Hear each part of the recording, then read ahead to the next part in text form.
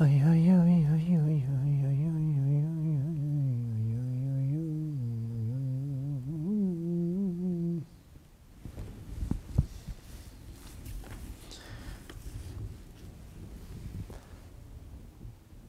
ready to go?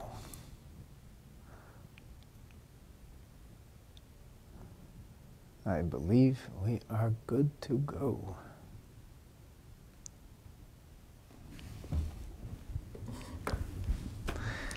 Welcome back, my friends. Air, land, and sea. Wherever you turn, you can envision in your mind's eye the presence of Hashem. This is a faith-based perspective. But then again, aren't we people of faith? I'm going to have to make the assumption that if you're watching or planning to participate, it's because you want to experience the ideal of full trust in Hashem. You want to be able to take the faith you have in Hashem, which remains somewhat atmospheric, and you want to bring it into your everyday reality. You want to actualize it. You want it to become the thing that fuels your passions, that calms your anxieties, and that gives you a sense of mission, a sense of purpose, and a sense of certainty and security. So if you're looking for those things, if you believe in God and desperately want that faith to impact you, please stay with us on this journey as we fly through the air, swim in the deep seas, and burrow our way into the ground to discover some very profound truisms that can, and with Hashem's help, will change our lives. This is episode 24. In the previous episode, we talked about the Alchemist. We're still focused on him. 11th century Spain. Pardon me. Yes, 11th century Spain. The great Rabbeinu Bachaya is developing in literary fashion for the very first time an exhaustive manual on trust. It's part of a larger book that he authors called 𝐋𝐀𝐍𝐃, The Obligations of Our Heart. The kind of emotional equilibrium and spiritual well-being that every one of us is expected to attain. The feelings we're supposed to nurture, the connections that we're supposed to have. One gate is called trust, Sha'ar HaBitachon. And that's what we're studying now. And in order to demonstrate the power, the profundity of Bitachon, of trust, Rabbeinu Bachaya selected a euphemism, a parable of his time. You can cut and paste the equivalent in any time. So in 11th century Spain, it's the Alchemist, the person who can turn just about anything into gold. And in our previous episode, we talked about the worries, the anxieties, the concerns that that person might live with, despite the fact that he's got it made in the shade, despite the fact that he lives the easiest life you could possibly imagine. He's never missing any sustenance. You need money, you print some more. You make some gold. No issue. And yet, Rabbeinu Bachaya highlighted the anxieties that would necessarily follow this fellow. It's not hard to extrapolate from that metaphor, from that paradigm, into our day and age, or any day and age. And the anxieties will follow you. They'll fit perfectly into any paradigm you develop. Conversely, the author tells us, the person of faith and trust, will live a life that is free of worry, concern, and anxiety. Why? Well, because the anxieties and concerns we highlighted about the uncertainty of the future and the unforeseen possibilities that might come your way, for the person of trust in Hashem, he's relying on God. And God is omnipotent. So he worries not about these eventualities, but instead focuses on, what does Hashem, God, expect of me now? And those are the things I have to be concerned with. Am I living the kind of life that my Creator wants me to? Am I satisfying the obligations, the duties, the responsibilities that 𝑋𝐀𝐍𝑃, the Holy One, Blessed He, gave me personally? That's my concern. As to how will I be sustained, I do my part. Hashem does His part. No worries, no anxieties, no concern, absolute peace of mind, perfect inner tranquility. So let's move forward. If you're following along in the new version, or I should say the new translation of Sha'ar HaBitachon, we're still in the Psicha, still in the introduction. And at this point, we would be on page 18, moving on to page 19. So in the aforementioned scenarios, the alchemist, he's worried. Who knows? He may be left penniless.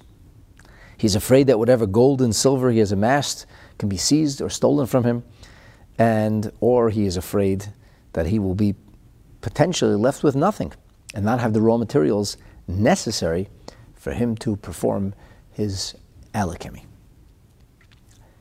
However, says Rabbeinu Bachaya, 𝙒𝙗𝙏𝙃 𝐵𝐿𝐾𝐀𝐍𝐃, the person who trusts in Hashem, who relies on God, Bitachon 𝐋𝐀𝐍𝐃, his security, his trust is very strong. What does he trust? He trusts God. He trusts that God, that God will sustain or provide for him according to God's will. You won't be sustained according to your will. If you decided that you need lavish or luxurious elements in your lifestyle, you can be sure or certain of nothing. Hashem is not required to provide you with luxury. He never promised. He never committed to giving you luxury. But HaKadosh Baruch Hu is zon u'mefarnas. He provides, He sustains. And invariably, most of us have much more than we need and much more than we deserve. But Hashem is good. So the person who trusts in Hashem implicitly, who places his confidence in God, he's got no worries. Hashem will give him, as per the will of God, 𝙒𝙗𝙧𝙾, in the place that he will want, the time he will want, 𝙒𝙗𝙧𝙾, among God's timing, and location will be God's choosing. He will provide for me. Exactly how, where, and when, that I put in Hashem's hands. This doesn't mean you sit back, relax, and enjoy and wait for the money to rain down from heaven. You do what you must. You do what natural means require. You find yourself a decent vocation that's reasonable to expect a person to be able to sustain themselves with it. You work diligently, wisely, devotedly, honestly, and you know that your efforts may bring you zero. You know that. Because so often people have toiled, slaved away, and come home empty-handed. And others have not worked that hard, and somehow fortune has favored them. Everything seems to work. But my dear friends, the truth is that all of it is on God's clock. It's by virtue of His timing, in the manner that Hashem will decide, and we have zero control over that. What I do have control over is how I behave. What I am expected to exert restraint over is how I react. And Torah Emet, our Torah teachings of truth, necessitate the notion of working to make a living. Uveirachta, Hashem will bless us, Hashem Elokecha, b'chol asher taseh. As we've mentioned previously, the verse states God will bless you in all that you do. So you're required to do. Your activities may in fact not result in the parnasa that you seek. And therefore you don't put too much credibility. You don't put too much emphasis. You do what must be done, and you don't worry. You don't have anxiety. Why be concerned? What if it won't work? Okay, so then Hashem is going to choose to give you your parnasa in a different manner. You did your part. You leave the rest in God's hands. That's the way a person with trust functions. And so Rabbeinu Bachaya says, if that's how you function, you'll function with no anxiety. You'll have a worry-free life. I have strong certainty. I trust, I rely, be'elikim in God, sheyatrefeisi. It's interesting that he uses the name Elikim, which is the name of judgment, the God that gives me and meets out exactly as much as I need. What I will need, I will get. And it'll be on God's timing, 𝐾𝐀𝐍𝐃, as His will, when He will want.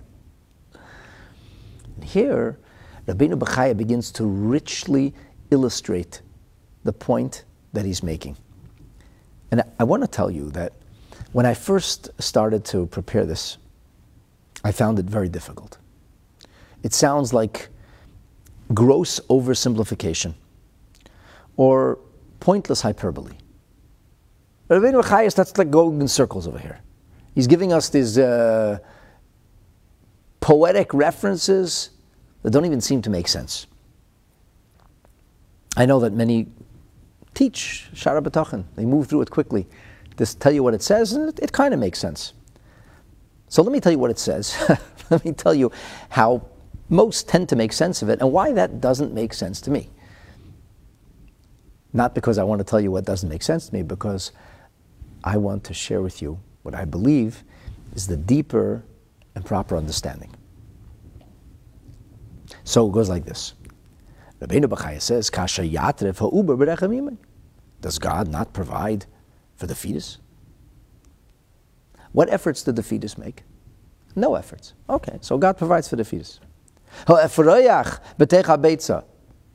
The egg or embryo inside the egg. He gets fed. I mean, he's alive. He gets born eventually. The chick has to be eating something. It has no hole, so to speak, no entry point. You can't get in to feed the baby. You can't get through the egg to feed the chick. There's no way, no entry point. You can't bring anything into that reality. And yet somehow they get sustained just fine. So if they get sustained, you get sustained.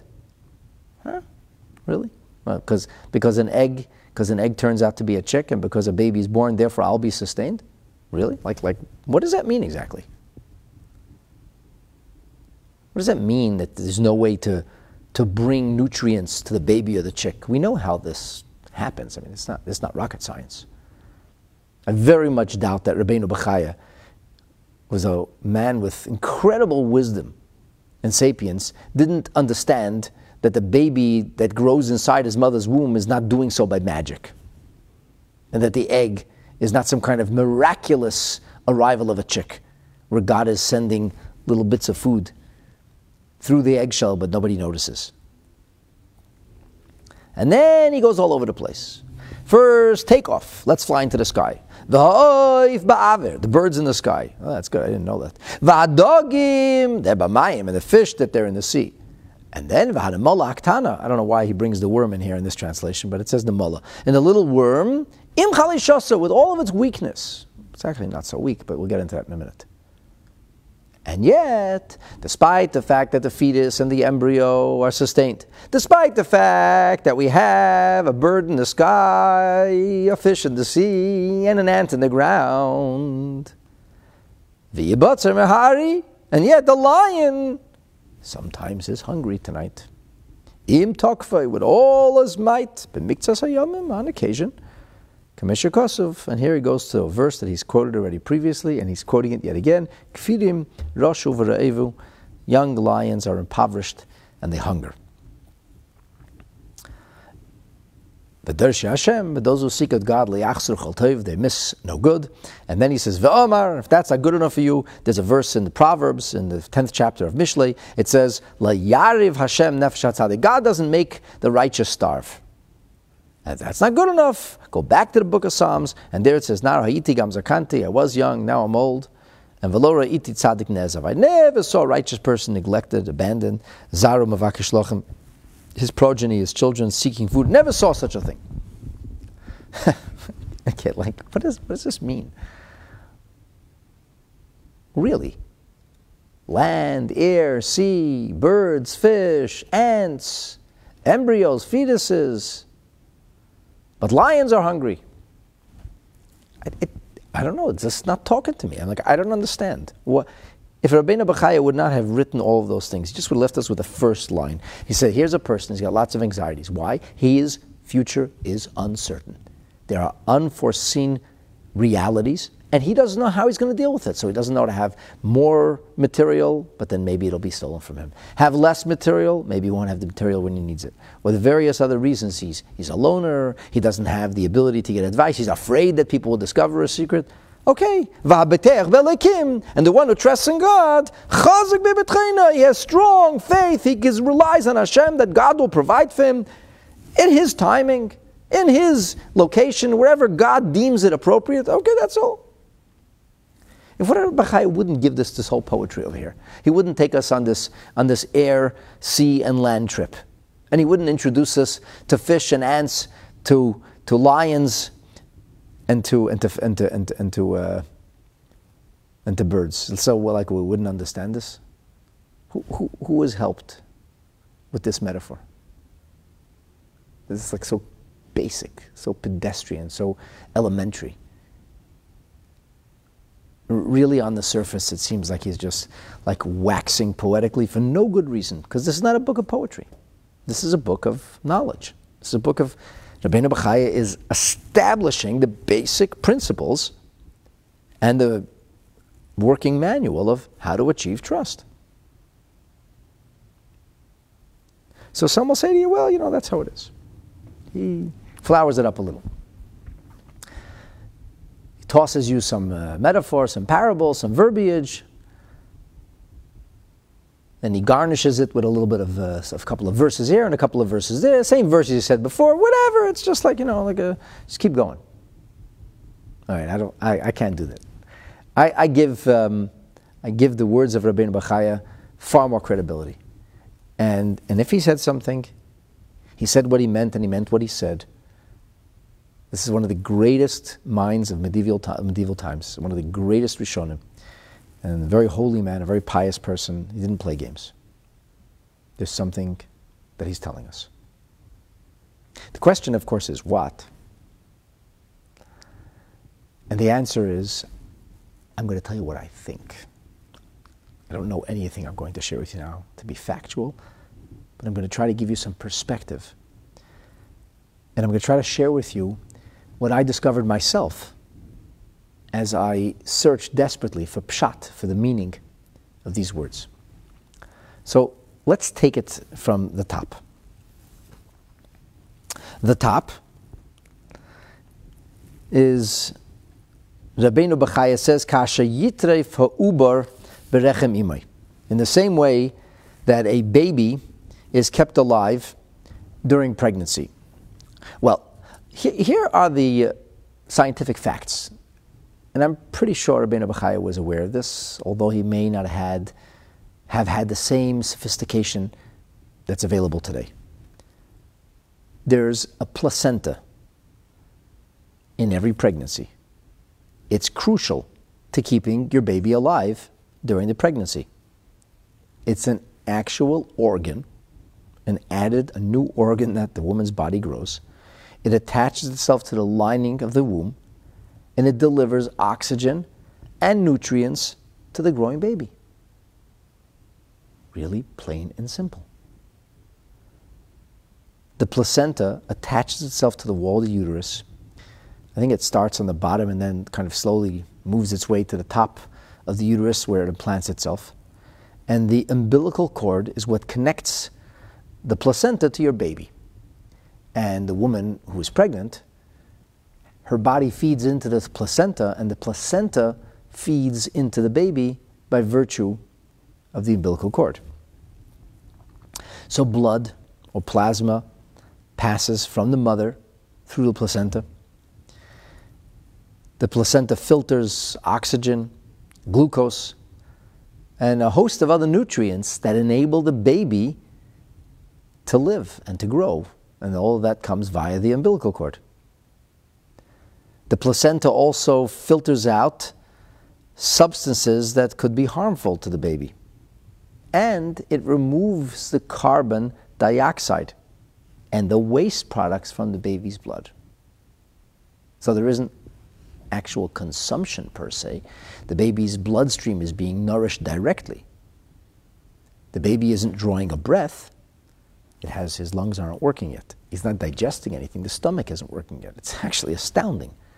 The placenta is feeding directly into the baby's bloodstream.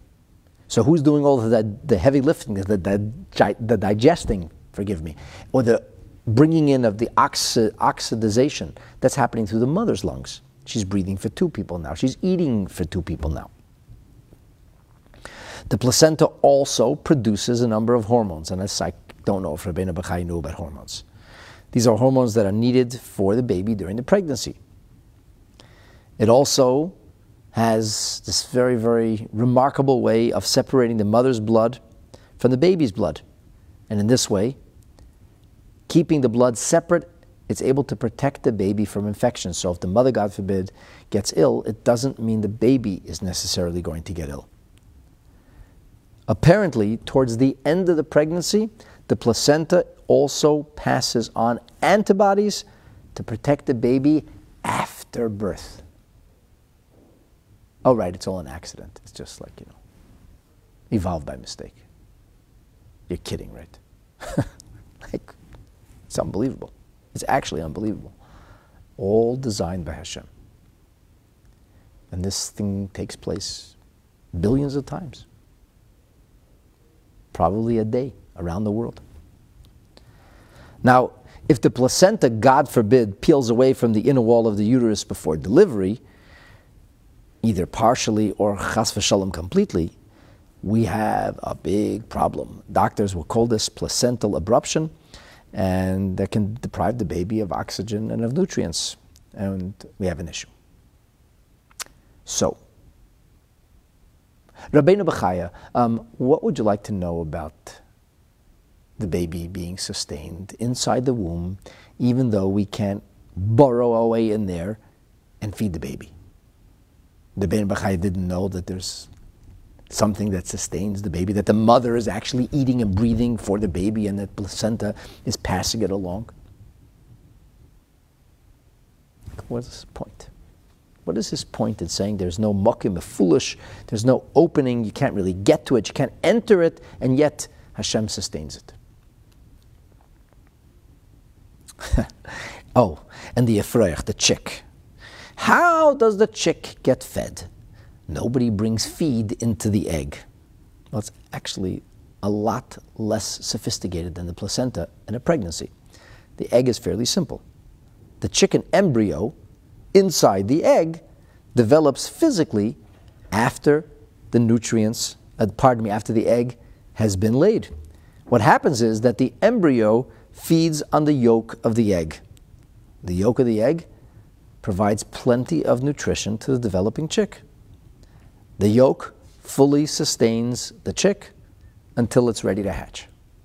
So what does Rabbeinu Bachaya mean when he says, "V'afroyach," and the chicken or the bird embryo, b'teicha asher ein bo makom mefulash, can't get in there, can't bring any bird feed in. Rabbi, it's very simple. It's feeding off the yolk. Everybody knows what an egg looks like. What's the big deal? My dear friends, the point is this. If you believe that Hashem created the world and its fullness, and I do, and if you believe that there is, how shall I put this, a logic to creation, you're going to be walking right in front of the camera, Larry, and there's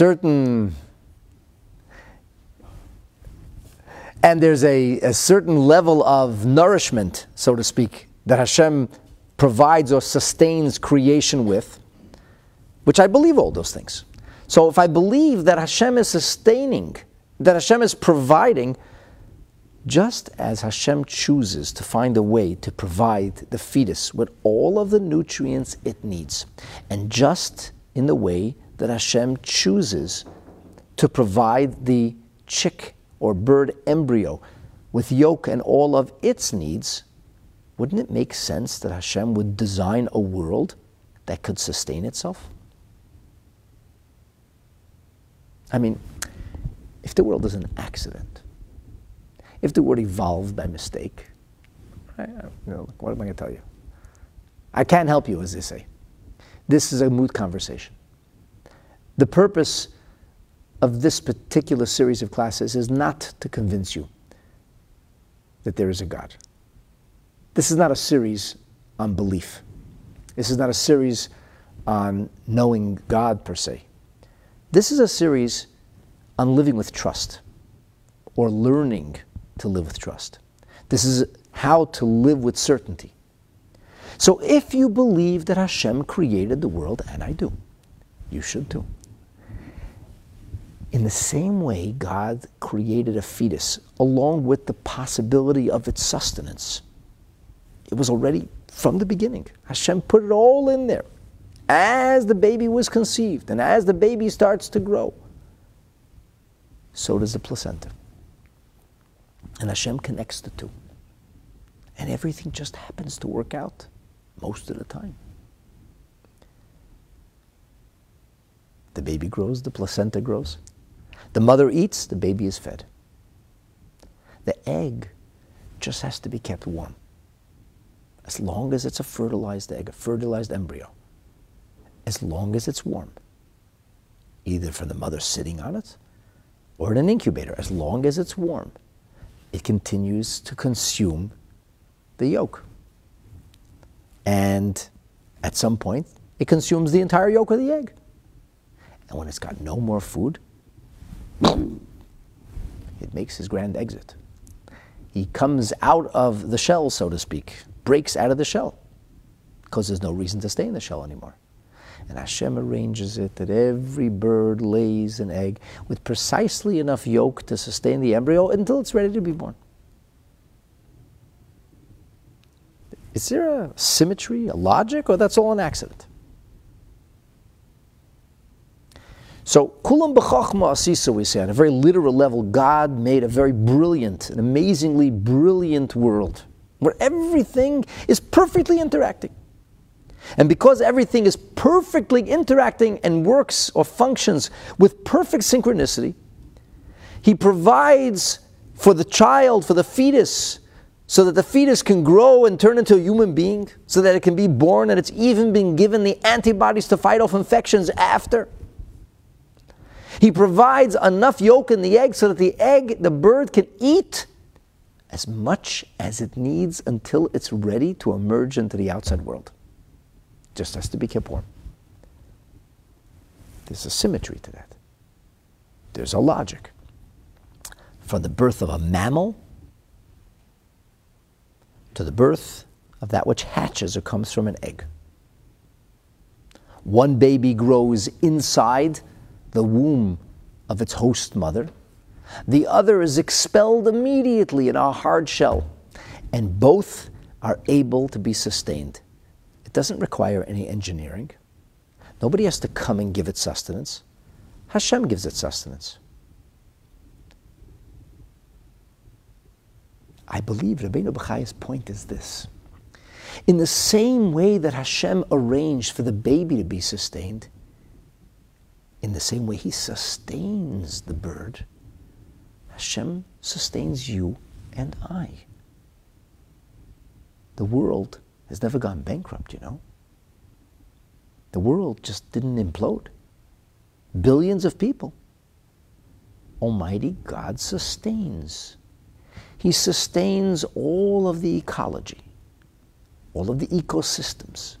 He sustains all life, from tiny little insects to enormous bears and rhinoceroses. All of this is being sustained by God, and over with perfect balance and perfect symmetry. What should that say to you? As a person of faith, it should say to you that God built a perfect world that has perfect balance, and that God Himself sees to it that all life is sustained. 𝙒𝙬𝙧𝙑𝙀𝙃, David HaMelech says in Psalms, you open your hand, a euphemism, an anthropomorphism, obviously. umasbi'a l'chol chai rotzen. Hashem provides for all living things. Rabbeinu Bachaya's point then is that regardless of whether or not you see or don't see how God is sustaining the world, God is in fact sustaining the world on a regular basis. This is a frame, a paradigm. And that's really what it says inside. He says, Hashem will sustain you. Yatrif oisai. He'll sustain you. 𝙒𝐀𝐍𝐃. As per His will, you're not in control. Oh, I'm gonna build, I'm gonna make, I'm gonna get. Really? No. You will make the efforts. You will create the vessels, the envelopes, the conventions, the pipeline, the wireless system that can contain the surge of energy. The surge of energy, the sustenance itself that will come from the Rabbeinu Shalom, that will come from Almighty God Himself. All you are doing is creating the plumbing system. You're just building the network so that when it goes live, you're able to receive. And Hashem can choose to use the network you created, or He can choose to use an alternate network. He told you to go to work and be diligent about it and be honest. You did that. That's nice. And today Hashem decided that all the efforts you made in that particular vocation and business should amount to nothing. A waste of time, a colossal waste of time.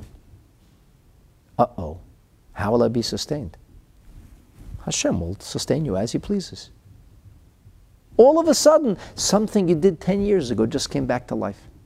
Has it never happened to a business person? That the things he did today resulted in zero or even a loss? And something he once did and forgot about suddenly comes back to life out of nowhere? Or how many times has Hashem found ways to sustain people utilizing a system they never built? So you're going to ask me, so why should I go to work? Why knock myself out? If anyway Hashem is taking care of this. He doesn't need an opening to, so to speak, go in and give it. He has His ways. And the answer is, because that's what Torah tells you to do. All of it is an act of faith. For us, the paradigm of sustenance, as we have already established this, the paradigm for Jewish people of sustenance is the manna. You need to go out and collect it. When I go to work, I'm collecting the manna. The sustenance is a blessing from God. And that's how God built His world. With perfect symmetry. It's a perfect system. Hashem designed everything exactly as it must be. He designed a body, a female body, with a womb, with a uterus, with a placenta. He designed the birds, that they lay eggs, and the eggs happen to have yolks in it. He designed the whole world. So he sustains everything. And now Rabbeinu Bachaya goes on and continues to develop this idea. He says, v'ha'oif. So let's move from the things which are, if you will, in a closed capsule, like the baby in the fetus, the fetus or the baby in the womb, where there is food coming in, but it's through the mother. Or the egg, nothing's coming in, it's already been placed. The egg was born, so to speak. The egg was laid together with the embryo and the yolk. So let's talk about life, wildlife, animals. How do they get sustained? So Rabbeinu Bachaya says, okay, let's talk about the birds. Ha'oif ba'avir. The birds in the sky. Why is he talking about the birds? Because, says the Toiv Halavanon, the oif, the bird, finds himself separated from the place or the source of his sustenance. Ha'oif ba'avir makoim reik mimizonot. Have you heard the expression, you can't live on thin air? What does the bird live from? He's in the sky. He's flying in the sky. There's nothing to eat flying in the sky. If the bird flies with his mouth open, he's not going to be sustained. Insects are not going to fly inside him.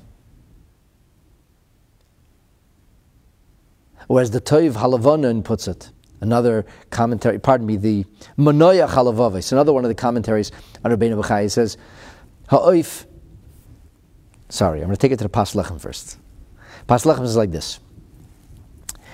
Ha'oif, the bird, im she'ikir hayois, she'im hayois ikir mishkane ba'avir, even though if somebody says, where are the birds? Where's the primary place of the birds? Where do you expect to find the birds? Where's the habitat of the birds? The answer is the birds are in the sky. So the bird doesn't live on the ground, the bird lives in the sky. Yes, sometimes it comes to rest, but oftentimes it glides or flies. The bird is in the sky. So the bird in the sky, einen murgel baretz. He's not, so to speak, a land creature. And yet, he visits Earth to get some worms that he pulls out of the ground. So the bird primarily is in the atmosphere or environment that can sustain it. And somehow it finds sustenance. Not some birds find sustenance, the smart birds, the capable birds, the hardworking birds, all the birds. As a rule, birds find sustenance. We don't know of loser birds, birds who can't figure life out, homeless birds, hard luck birds. Birds figure it out. But if you think about it, the bird's not living in his source of sustenance. He's not like the PIG living, so to speak, in the pigsty where he's eating, his food is readily available. The birds are all in good shape, they're on the move.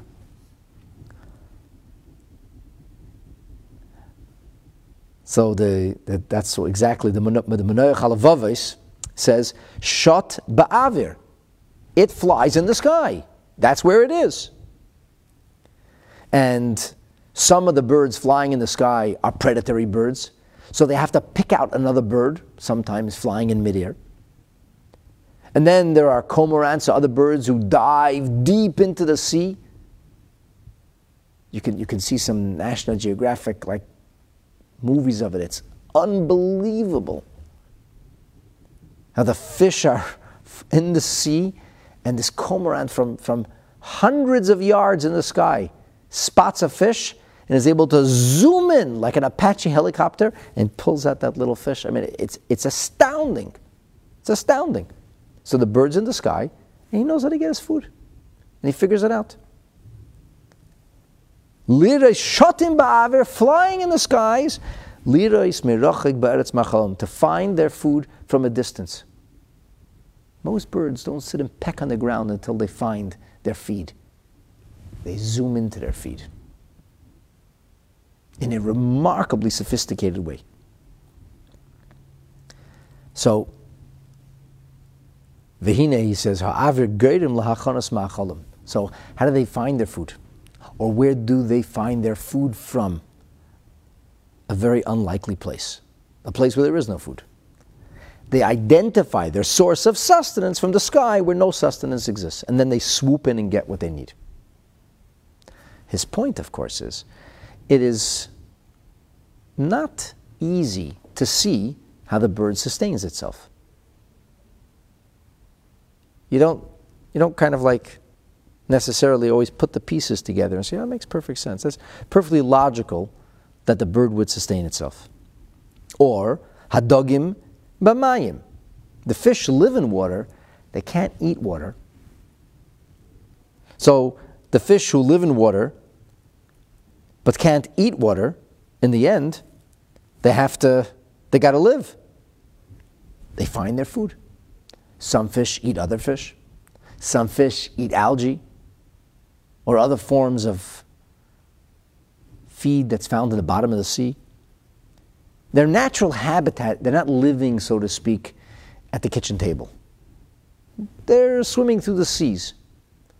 They find their food. They look for the food. They encounter their food. It's not right in front of them. And then he says, V'hanemola haktana, the tiny ant, im chalishusa, with its seeming weakness. I'm adding the word seeming. I'll tell you why I'm adding the word seeming, because I'm not an antibiologist or whatever you would call people who study ants, but I did decide to do a little bit of research on ants when I came across these words, and I found out that ants actually have superhuman strength. I'm not joking. Ants are ridiculously strong. They have the ability to carry between 10 and 50 times their own body weight. The amount that an ant can carry will depend on its species. There's an ant called the Asian weaver that can, for example, lift 100 times its own mass. 100 times its mass. No person can lift 100 times his mass. Not the biggest bodybuilder, not the strongest athlete. I don't believe people can even lift 10 times. Forget about 50 times their weight. So why are ants so strong? That's actually a good question. The answer, quite fascinatingly, is because of their small size. Basically, it seems that because of the tiny size of the ant, its muscles have a greater cross-sectional area relative to the body size compared to larger animals. I have no idea what I just said, by the way, but that's what I Googled. That's what apparently the Arizona State University reported. And because of that, because the muscles have a greater cross-sectional area, I suppose that means the muscles aren't specific to one part of the body, but it's like one muscle. And because it's like one muscle, or it crosses the entire body of the animal or the ant, so they're able to do much more than other animals or living things can. They can basically produce significantly more force. I don't claim to fully understand this. The bottom line is this: ants are anything but weak. They're not weak. They're not weak creatures. They're very strong creatures. They don't have lungs.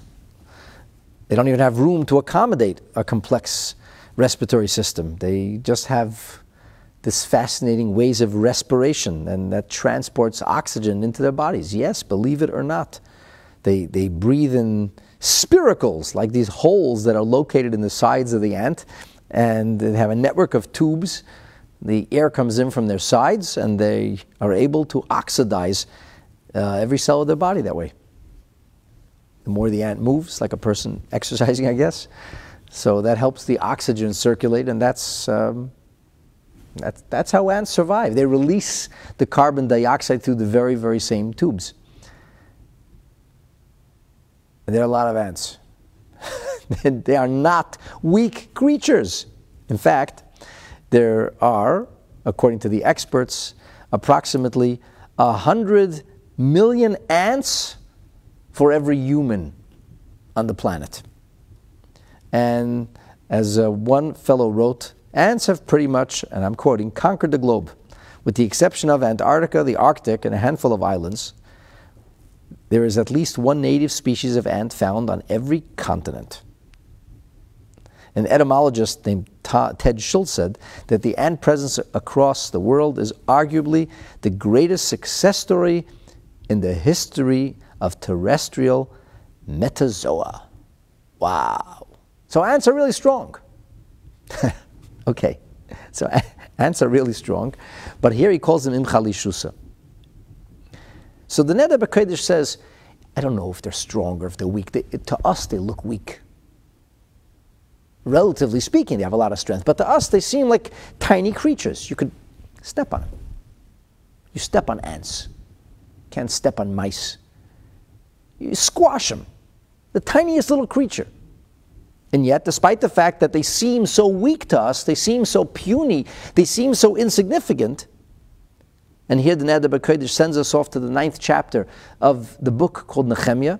In the 6th verse it says, Va'ata mechayes kulam, you, God, give life or sustain them all. And the point that's being made is, each of these creatures, if you would look at this logically and say, what do you think the chances are for survival? Rabbeinu Bachaya chose the ant of all the little creatures. I don't know if he knew what we know today, but he had a sense that the ant was a lot more successful than any of us imagine.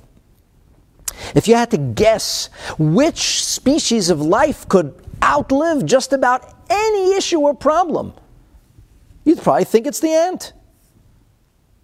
How does the ant eat? How do they function? Ants are basically omnivorous. They eat everything.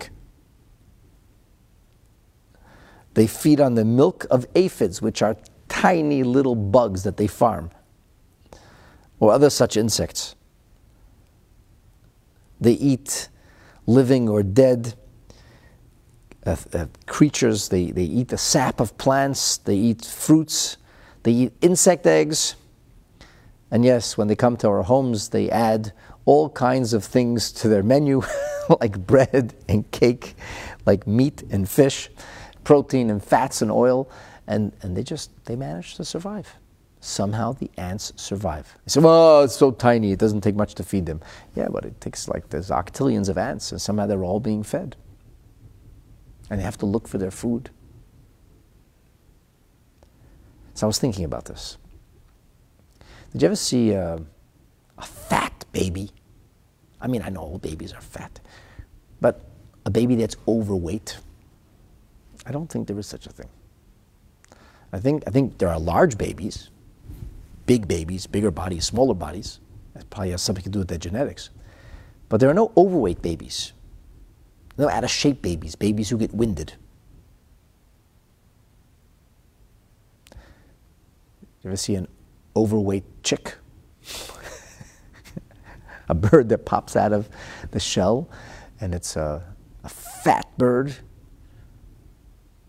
Of course not. Hashem sustains everything with exactly what it needs. Not what it wants, what it needs. Birds are generally in very good shape. In fact, the notion of a bird being sick it's a rarity. In halacha, we're very concerned with animals, because animals eat all kinds of things and they can cause themselves to become very unhealthy. And we have to check the animal after it's ritually slaughtered to make sure that it wasn't sick or already in the process of dying. But birds hardly ever have treifa. The birds generally don't overeat. The problem these days is that they're force-feeding chickens. And that's another whole subject. I don't want to go there. Many will claim that this is downright cruelty to animals. That the animals that are the chickens being raised in these chicken farms are actually extremely unhealthy. And that some of them can't even stand on their own 2 feet.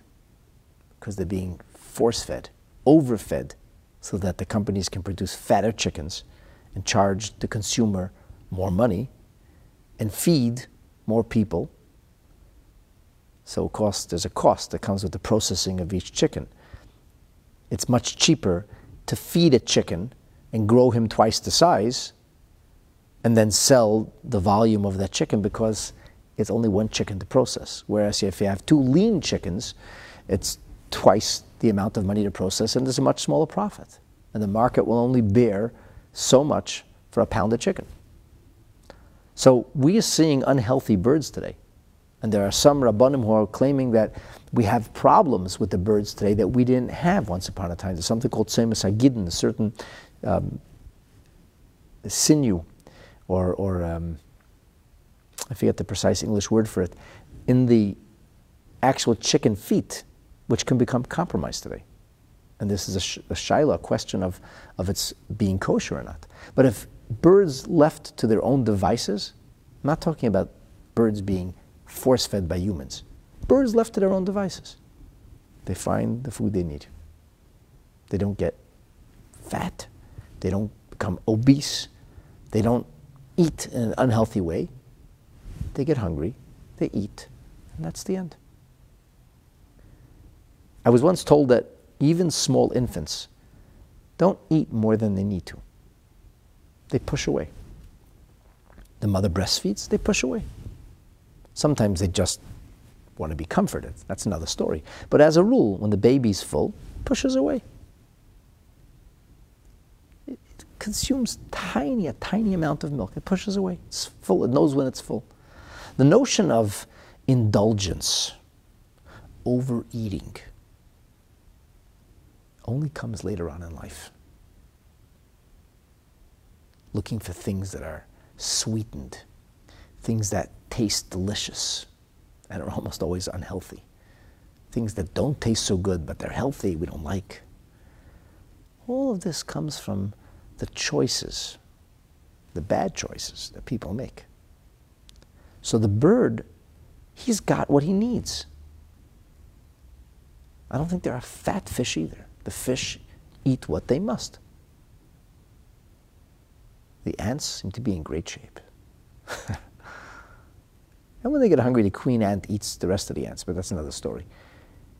The ants eat, they find the food they need, and they eat. And the ants, by the way, are anything but greedy. One of the most fascinating things I learned in my little bit of research is that ants have 2 stomachs, but not because they're greedy. One stomach is for holding food for their own consumption, and the second one is to hold food to be shared with other ants. Imagine that.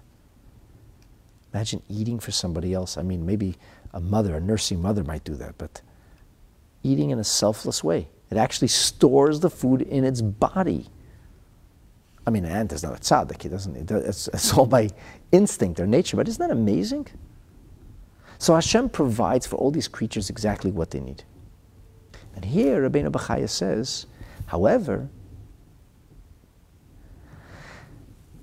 𝙒𝙄𝙑 𝙃𝙃 𝐾𝐀𝐍𝐃, it is possible that the sustenance would be withheld from the lion. Im tokfei, with all of its might, with all of its natural strength, wherewithal and ability. B'k'tzas hayamim, doesn't mean always. As a rule, lions take care of themselves very well. However, sometimes lions go hungry. Really? How do you know? What are you, a lionologist? Rabbeinu Bachaya says, I don't have to be that. I don't have to study lions to know. 𝐾𝐀𝐍𝐃 _, because the scripture observes reality or presents us with a picture of reality, and it makes a point. It says, Kfirim Roshu V'Ra'evu. We've talked about this verse, but this time we're speaking about it in a slightly different fashion. Rabbeinu Bachaya is not just quoting cute verses because he likes them. Kfirim Roshu V'Ra'evu. Kfirim are small lions, young lions. They have lots of ambition. In fact, most of the commentaries read this verse as Kfirim Roshu V'Ra'evu. According to most of the commentaries, it refers to people who are ambitious and aggressive, and maybe violent too, when they want to get their prey or sink their teeth into something. The only mefarish that actually I found that insists that we read this quite literally is Rabbeinu 𝐷𝙗𝐾𝐀𝐍𝐃 Radak. He says, no, read it literally. It's not a metaphor. Kfirim, sheyesh lahem gvura. They've got might. They're agile. They're quick. They're not big fat cats. They're extremely young, good shape. They have everything it takes to go on the hunt. And yet, they have gvura, bebakashat tirpam. They have strength, they have wherewithal, they have ability, might, enabling them to pursue their prey. And pa'omim rashu v'ra'evu. Sometimes they're lacking, impoverished, starving, hungry. V'leitoyu lehem gvura. All of their might doesn't help. In other words, if somebody were to tell you, so how do lions eat? How do lions provide? So what do you do? Lions are strong, they're mighty, they're hunters. That's how they provide for themselves. You think a lion would go hungry? You got to be kidding. Why would a lion go hungry? He just goes to hunt. He doesn't need to prepare his weapons, his tools. He's got his fangs, he's got his claws, he's got his muscles. He hunts. He lives in the jungle. No shortage of creatures for him to prey upon. And yet, sometimes there are hungry lions roaming the desert. They can't find the food. They have all the wherewithal, all the ability, and their sustenance is withheld. And yet, nowhere is there a verse that says there are hungry birds. I think that's a movie or a video game or something. But in the scripture, no hungry birds. We don't hear about hungry fish. Did you ever see a starving fish? I saw a picture of a starving lion. I never saw a picture of a hungry. Do you ever see fishermen who pull a fish out of the water and it's like emaciated? You know, like his rib cage is showing? I don't know if there's such a thing. There are fish that are fatty fish and fish that are lean fish, but fish are fish. They all seem supple. They all seem well fed. You ever see birds dying of hunger? We don't hear of things like that. The ants, they don't die of hunger. They figure it out. True, the queen ant in some colonies reproduces herself asexually and then eats her reproductions. But the ants figure it out. But each of these creatures doesn't eat to the point of unhealthiness. They have exactly what they need to survive. We are living in a strange time in history. In a way, it's a wonderful time. There's never been so much luxury. There's never been so much plenitude. There's never been so much available in such copious amounts for everybody. It's been said that we are living in the first time in history that we know of, where there's more people who die from overeating than people who die from starvation. Starvation was unfortunately once a basic part of reality. There were famines. There were hungers. We hardly know of things like this today. True, there are some hungry people, maybe on the African continent or elsewhere, and there are lots of kind people who are helping them. In some ways, we live in a kinder and gentler world than ever before. The Rebbe used to call the United States government a malchus shel chesed, a kingdom of kindness. Our country, Canada, exports an enormous amount of foreign aid. Some of it is not wise, but much of it is downright kind. So we're engaged in helping others, and assisting others. There are more people dying today from overeating than undereating. In fact, many of the people who eat less or even feel hunger are healthier than the people who eat beyond the point of saturation, which is typical in today's society. Obesity is at an all-time high. Heart disease, diabetes, stroke. Many of these things are caused not only by stress, but by obesity.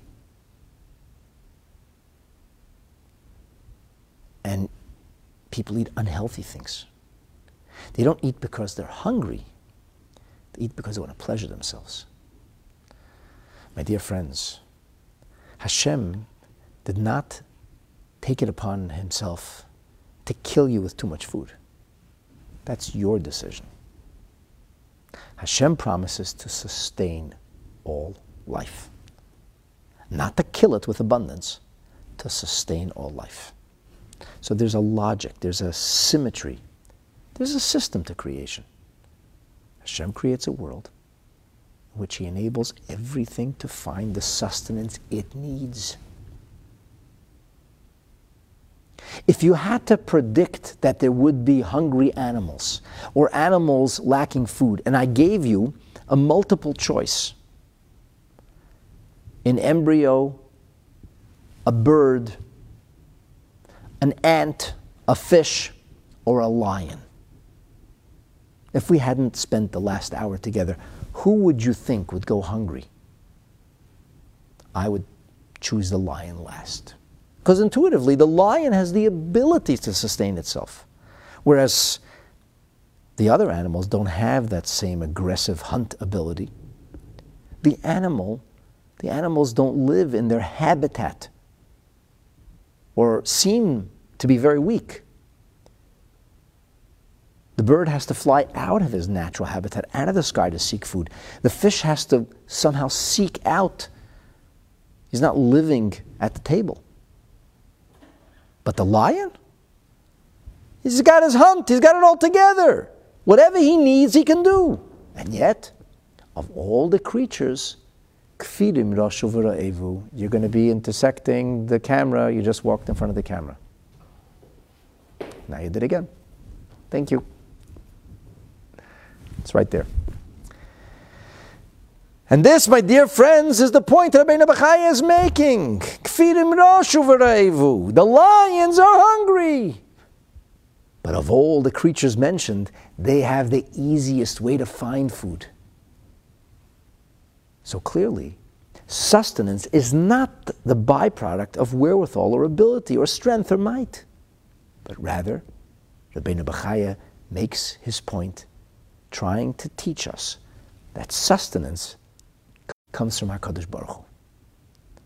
The very verse that speaks about the hungry lions finishes off by telling us, ודורשי Hashem, those who seek God, לא יחסרו כל טוב, they won't be missing any goodness. In other words, that which is needed. The Ibn Ezra interprets the words ď'dorshei Hashem, those who seek God. He says, shelo yivakshu lechem rak me'Hashem. This is talking about people who possess Bitachon. They trust in Hashem. So they do their work, but they know that their work or efforts or valor are not necessarily going to produce the results. ď'dorshei, they seek out their sustenance from Hashem. If you have Bitachon, you will never go hungry. You will never starve. You will always somehow find that which you need. And we're going to emphasize that notion of that which you need. I want to share with you the words of the Alshich on this idea of ď'dorshei Hashem liyachsuru chol tov. Rabbeinu Moshe Alshich, in his commentary on Tehillim Reimim Eskel, he says, Hine hakfirim ha'osim b'shvil lachmom. The young lions who do as they would, or as they will, in order to find their proverbial bread, their sustenance. Shoyagim l'toref. They are roaring, if you will, yelling for their food. Levakesh, to seek out their food. But the ď'dorshei Hashem, those who seek out God, shelo yidrshu levakesh ochlam. They're not seeking food. They're not saying, oh, God is the boss. He butters my bread or provides me with my bread. I better be on good terms with God. No. Alshich says this means, Kim levakesh es Hashem. These are people who live with a sense of meaning. People who live with a sense of purpose. So if you're a mevakesh Hashem, if you know why you're living, then you're able to be sustained. That you live 𝙒𝙑𝙀𝙀, to cleave onto Hashem. 𝙒𝙧𝙪𝙏𝙃. You won't be missing the goodness that you need.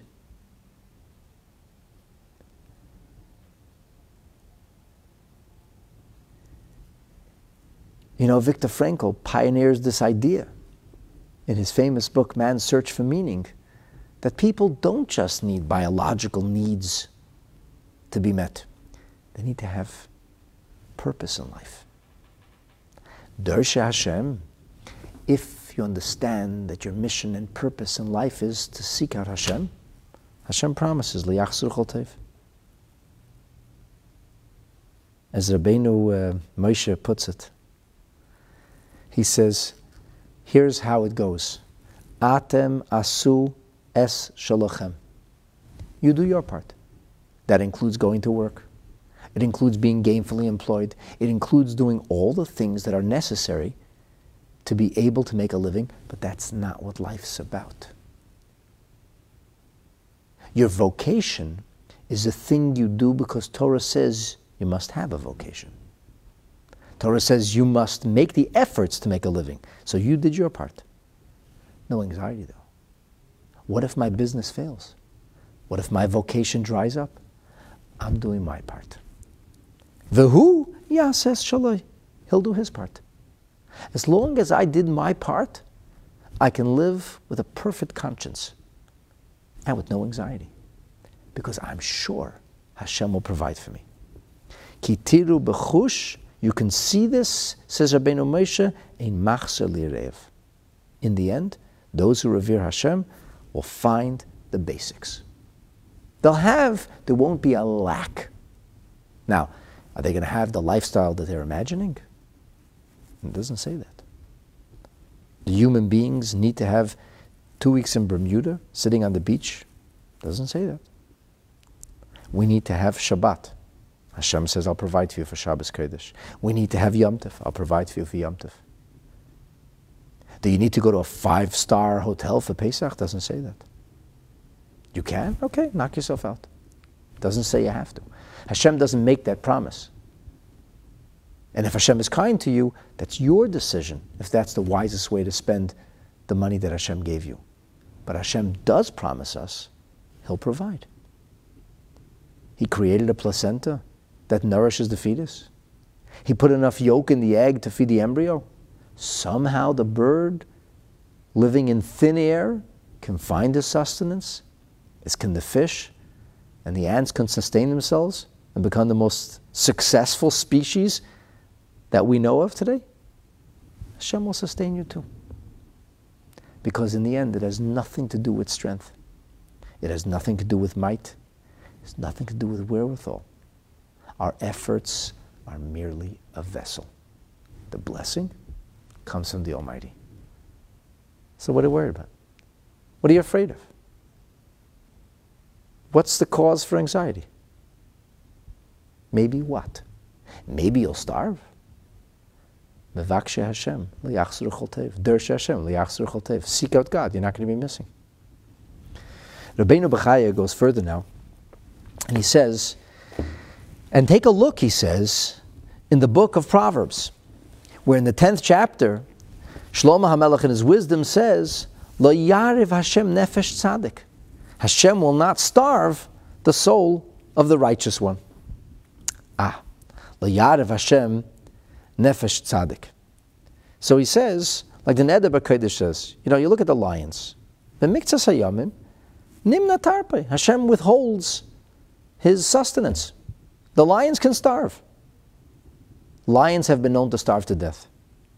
Afshu takif mikil, even though it's the king of the jungle, the strongest of the animals, the mightiest of the animals. And he says this is because, ultimately, HaKadosh Baruch Hu promises that He will provide for the tzaddik. So the tzaddik's never going to starve?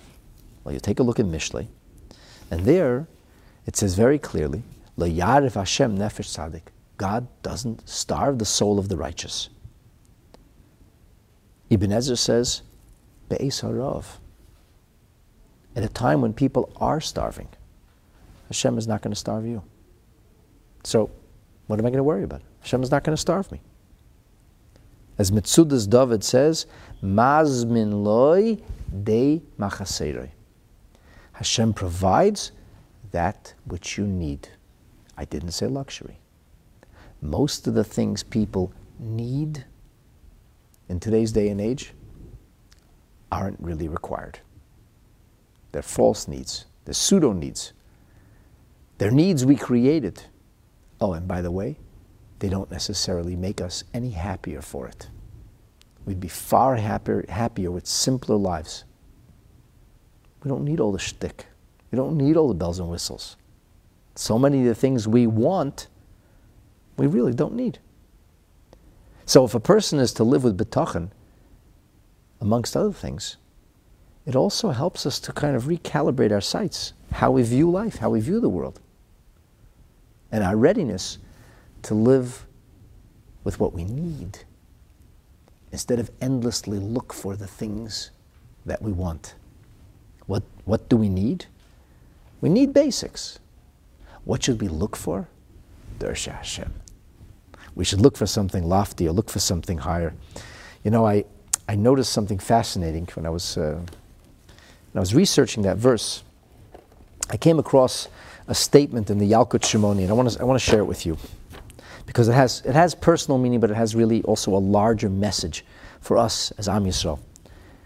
The Yalkut Shimoni says, and this is found in the collection of teachings, of our sages' teachings on the book of Mishlei.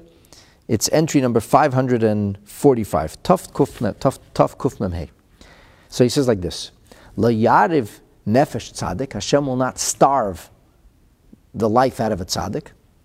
Ze Yitzchak. That's Yitzchak. How do we know this? Because Yitzchak experienced an economic collapse and a famine, and he planted his field with a lofty purpose to give tzedakah. He was 𝙗𝙗 Hashem. He wanted to do good things. And he even kind of made a calculation of what the yield would probably be, so he would know what kind of tzedakah or charity commitments to make. By Yimtzu Mea Sha'ar. There are different interpretations. He found at least 100 times what he had expected. So the Yalkut Shimoni links this verse to Yitzchak, and I want to share something with you because it also speaks to the notion. That's a bad word, notion. Notion is fanciful. It speaks to the idea, to the concept of Jewish eternity. There's a speech that the Rebbe delivered at a bar mitzvah in the year 1942. Across the ocean in Europe, 1941 actually, Tafshin Beis, Shabbos Bereshis, Tafshin Beis. So across the ocean there's rivers of blood, rivers of Jewish blood flowing. This is in the time where most of Polish Jewry has already been ghettoized. Many have died of starvation. Lithuanian Jewry has been massacred by this time. It's an awful time. And this is, the kind of reality which we can't wrap our heads around. It doesn't fit into the whole Weltanschauung of Torah and mitzvahs. It's off the charts. A nisoyan, a test, we can't understand it. It's almost like all the variables are off when you have a reality like this. And in the midst of this, the Rebbe was just barely escaped war-torn Europe. And he's speaking to a bar mitzvah boy. He talks about his name. His name is Shmuel Pinchas. The Rebbe finds something meaningful and inspirational from the name Shmuel, from the name Pinchas. And then he says, and we found this in the notes that were discovered posthumously after the Rebbe's terrestrial passing. In his desk, they found these notebooks, notes that he had kept for himself. He says that the first bar mitzvah, at least according to one opinion in the Medrash, was Biyom Shenigo Mal Yitzchak, the day Yitzchak was weaned, which is a verse that's found in Genesis chapter 14, verse 13. But according to the Medrash Rabbah, weaned does not mean a celebration of the end of breastfeeding, but means weaned from the evil inclination and now introduced to the good inclination. Nigmal meyetzer hara liyetzer tov. And it says, Avram, make a great meal, mishta gadol. And the Rebbe says that bar mitzvah is our response to what the world says about the Jewish people and our statistical chances for survival. We are Hama'at, the smallest of nations. Smallest of nations in might, the smallest of nations in numbers. Bekoyach ubekamos. Mikol ha'umis, from all the nations.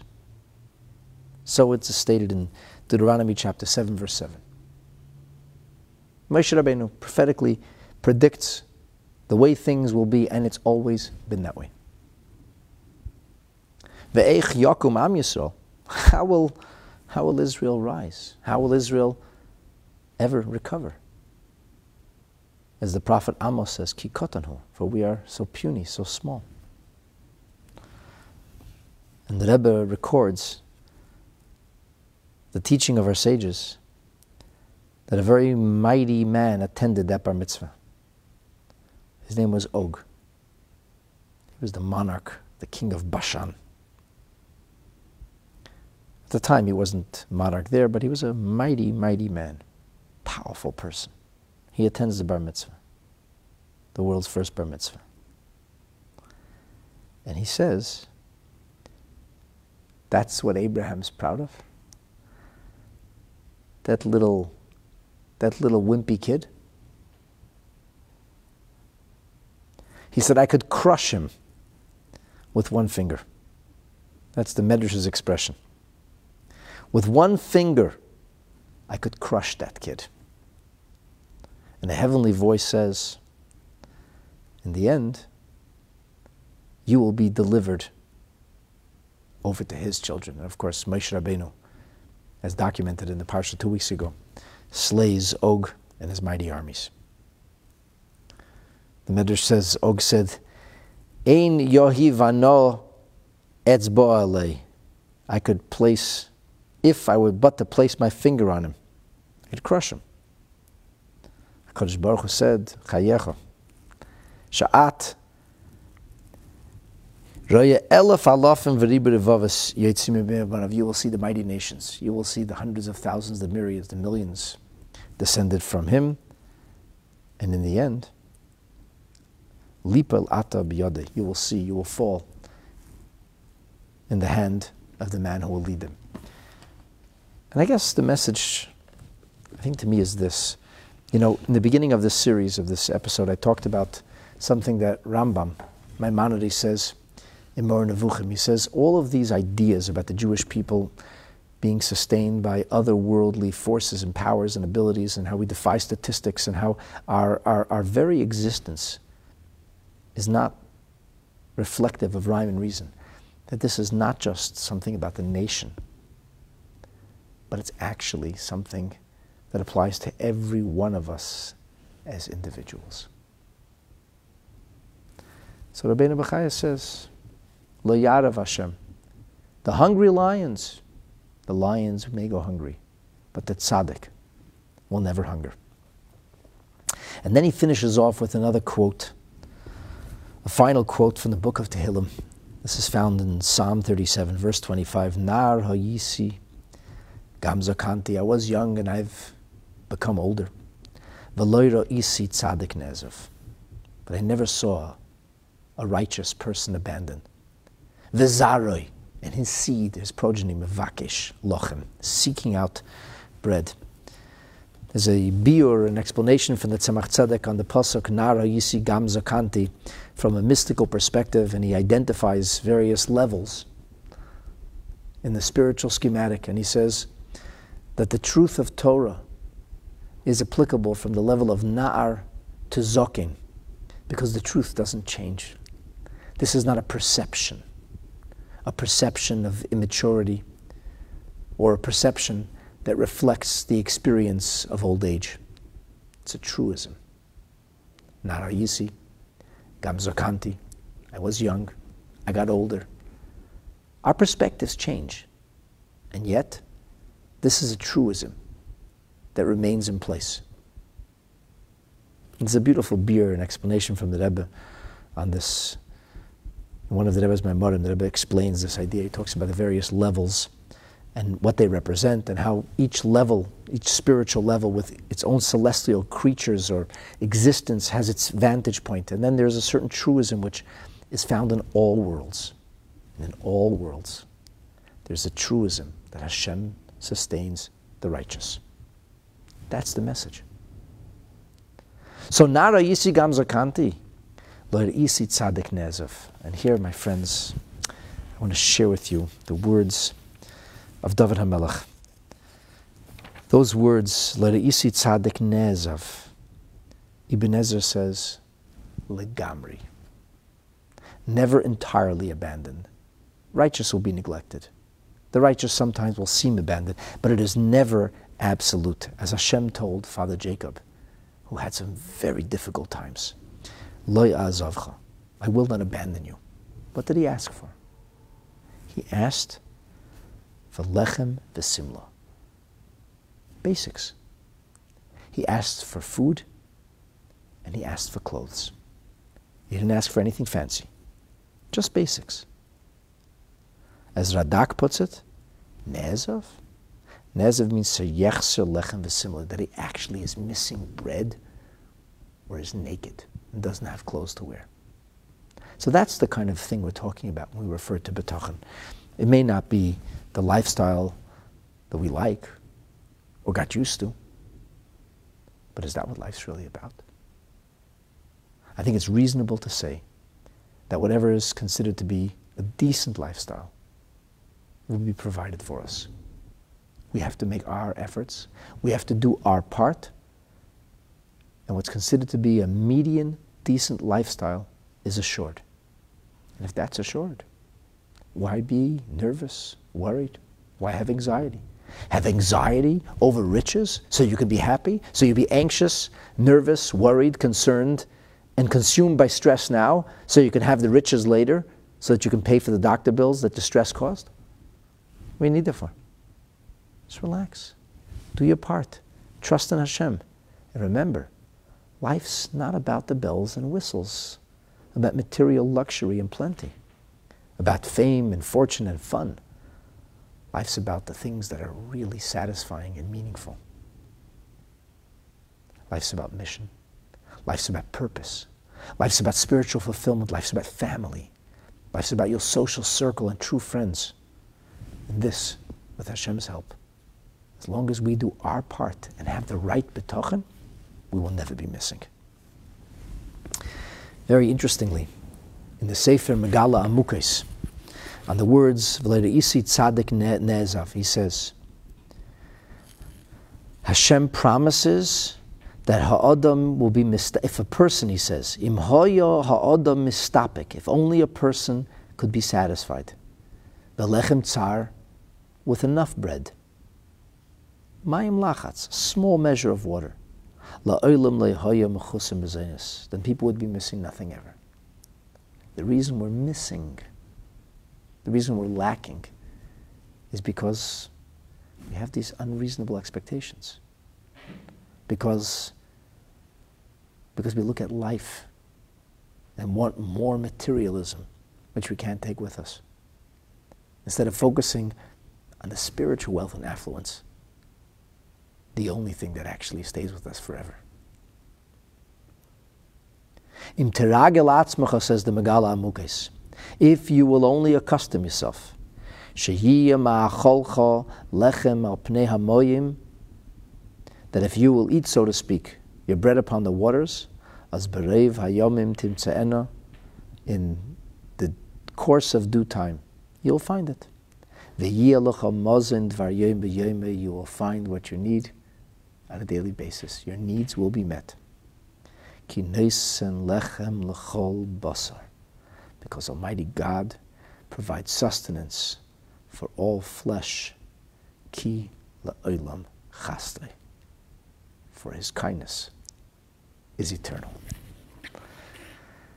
And that, my dear friends, is what I want to share with you, to help us understand and appreciate this little detail, this part of Rabbeinu Bachaya's Sha'ar HaBitachon. The Pas Lechem, interestingly, says that the reason we bring this final verse is because it has the words V'zari mevakesh lochem.